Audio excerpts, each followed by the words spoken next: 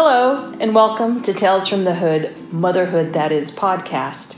This is a show for parents, all about the struggles and joys of raising children and being married.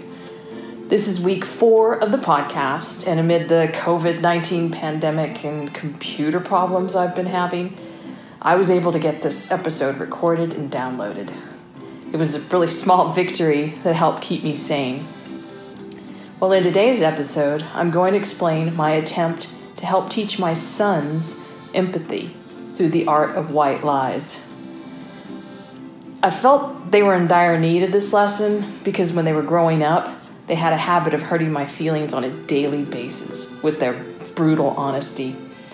And I wanted to help spare the feelings of others. For instance, once I caught my youngest son jumping on the couch and I told him that he needed to stop. I told him when he was a grown-up with a house of his own that I was going to do the same to his couch. He did stop jumping, and then he said, "What makes you think I'm going to let you into my house?" So here's what happened when I tried to teach my 2 boys the valuable lesson of how to tell a white lie. Lies and the lying children who tell them. My 2 children, who at the age of 6 and 4 were brutally honest truth mongers, and they desperately needed to understand empathy. And to be fair, most children in that age range are. For instance, in my oldest Boy Scouts troop, as we all sat around a campfire discussing safety, the troop leader asked everyone to give examples of unsafe behavior. And one boy in the troop raised his hand and said, "My dad broke his collarbone riding a motorcycle drunk." Every parent at the campfire stifled their laughter until their children's hands shot up with their own examples, my son included. The troop leader dropped the question and answer session, and we all breathed a sigh of relief. After this incident, I figured my sons needed a lesson in lying. This is the story of their first lesson, albeit not a good one, in how to tell a white lie. It happened just like most important lessons about life nowadays happen, in front of our television set.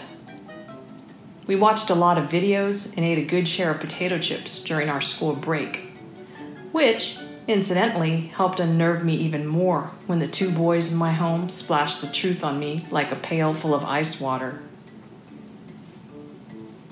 The boys insisted I sit between them when we began our video marathon. My youngest yelped, "Sit next to me, Mama." Then he proceeded to hug the armrest of the couch. The oldest aped what the youngest said and also hugged the armrest of the other side of the couch. I made the mistake of asking, "What are you 2 doing?" To which the youngest replied, "We move over because you've got a big, big butt." This wouldn't have been so bad, maybe even funny or cute, if he hadn't stretched out his little arms as wide as he could to show me his meaning. In an instant, it was crystal clear, and I saw that those little arms of his were not so far off. So, like any self-respecting woman would do in a similar situation, I lied. I said, "No, I don't." But the boys, who had yet to be indoctrinated into the world of white lies, weren't having any of my nonsense. The oldest said, Yeah, you do, Mama." And then he nodded his head vigorously. Dejected, I sat in the middle of the couch, and the boys slid toward me because of the indention my derriere made on the seat cushion. During the movie, I plotted how to explain to these boys that there are acceptable and unacceptable lies. Once the movie was over, I explained that it wasn't nice to make comments about my backside, or anyone's backside for that matter. "Why not?" they asked. "Well, because it hurt my feelings," I said.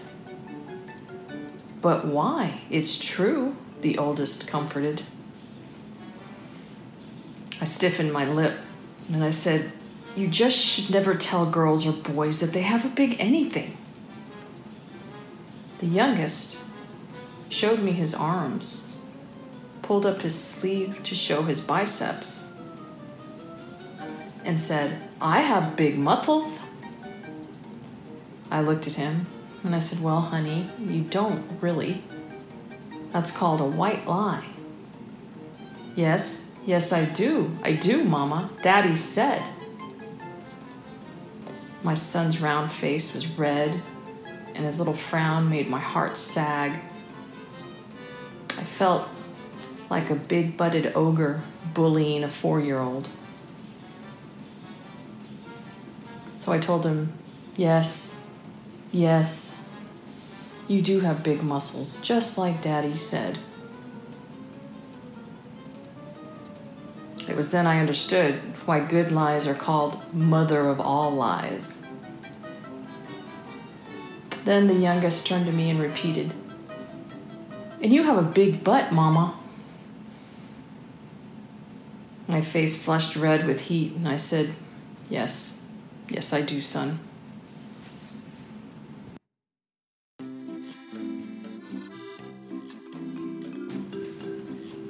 Thank you for listening and for choosing to spend your time with me.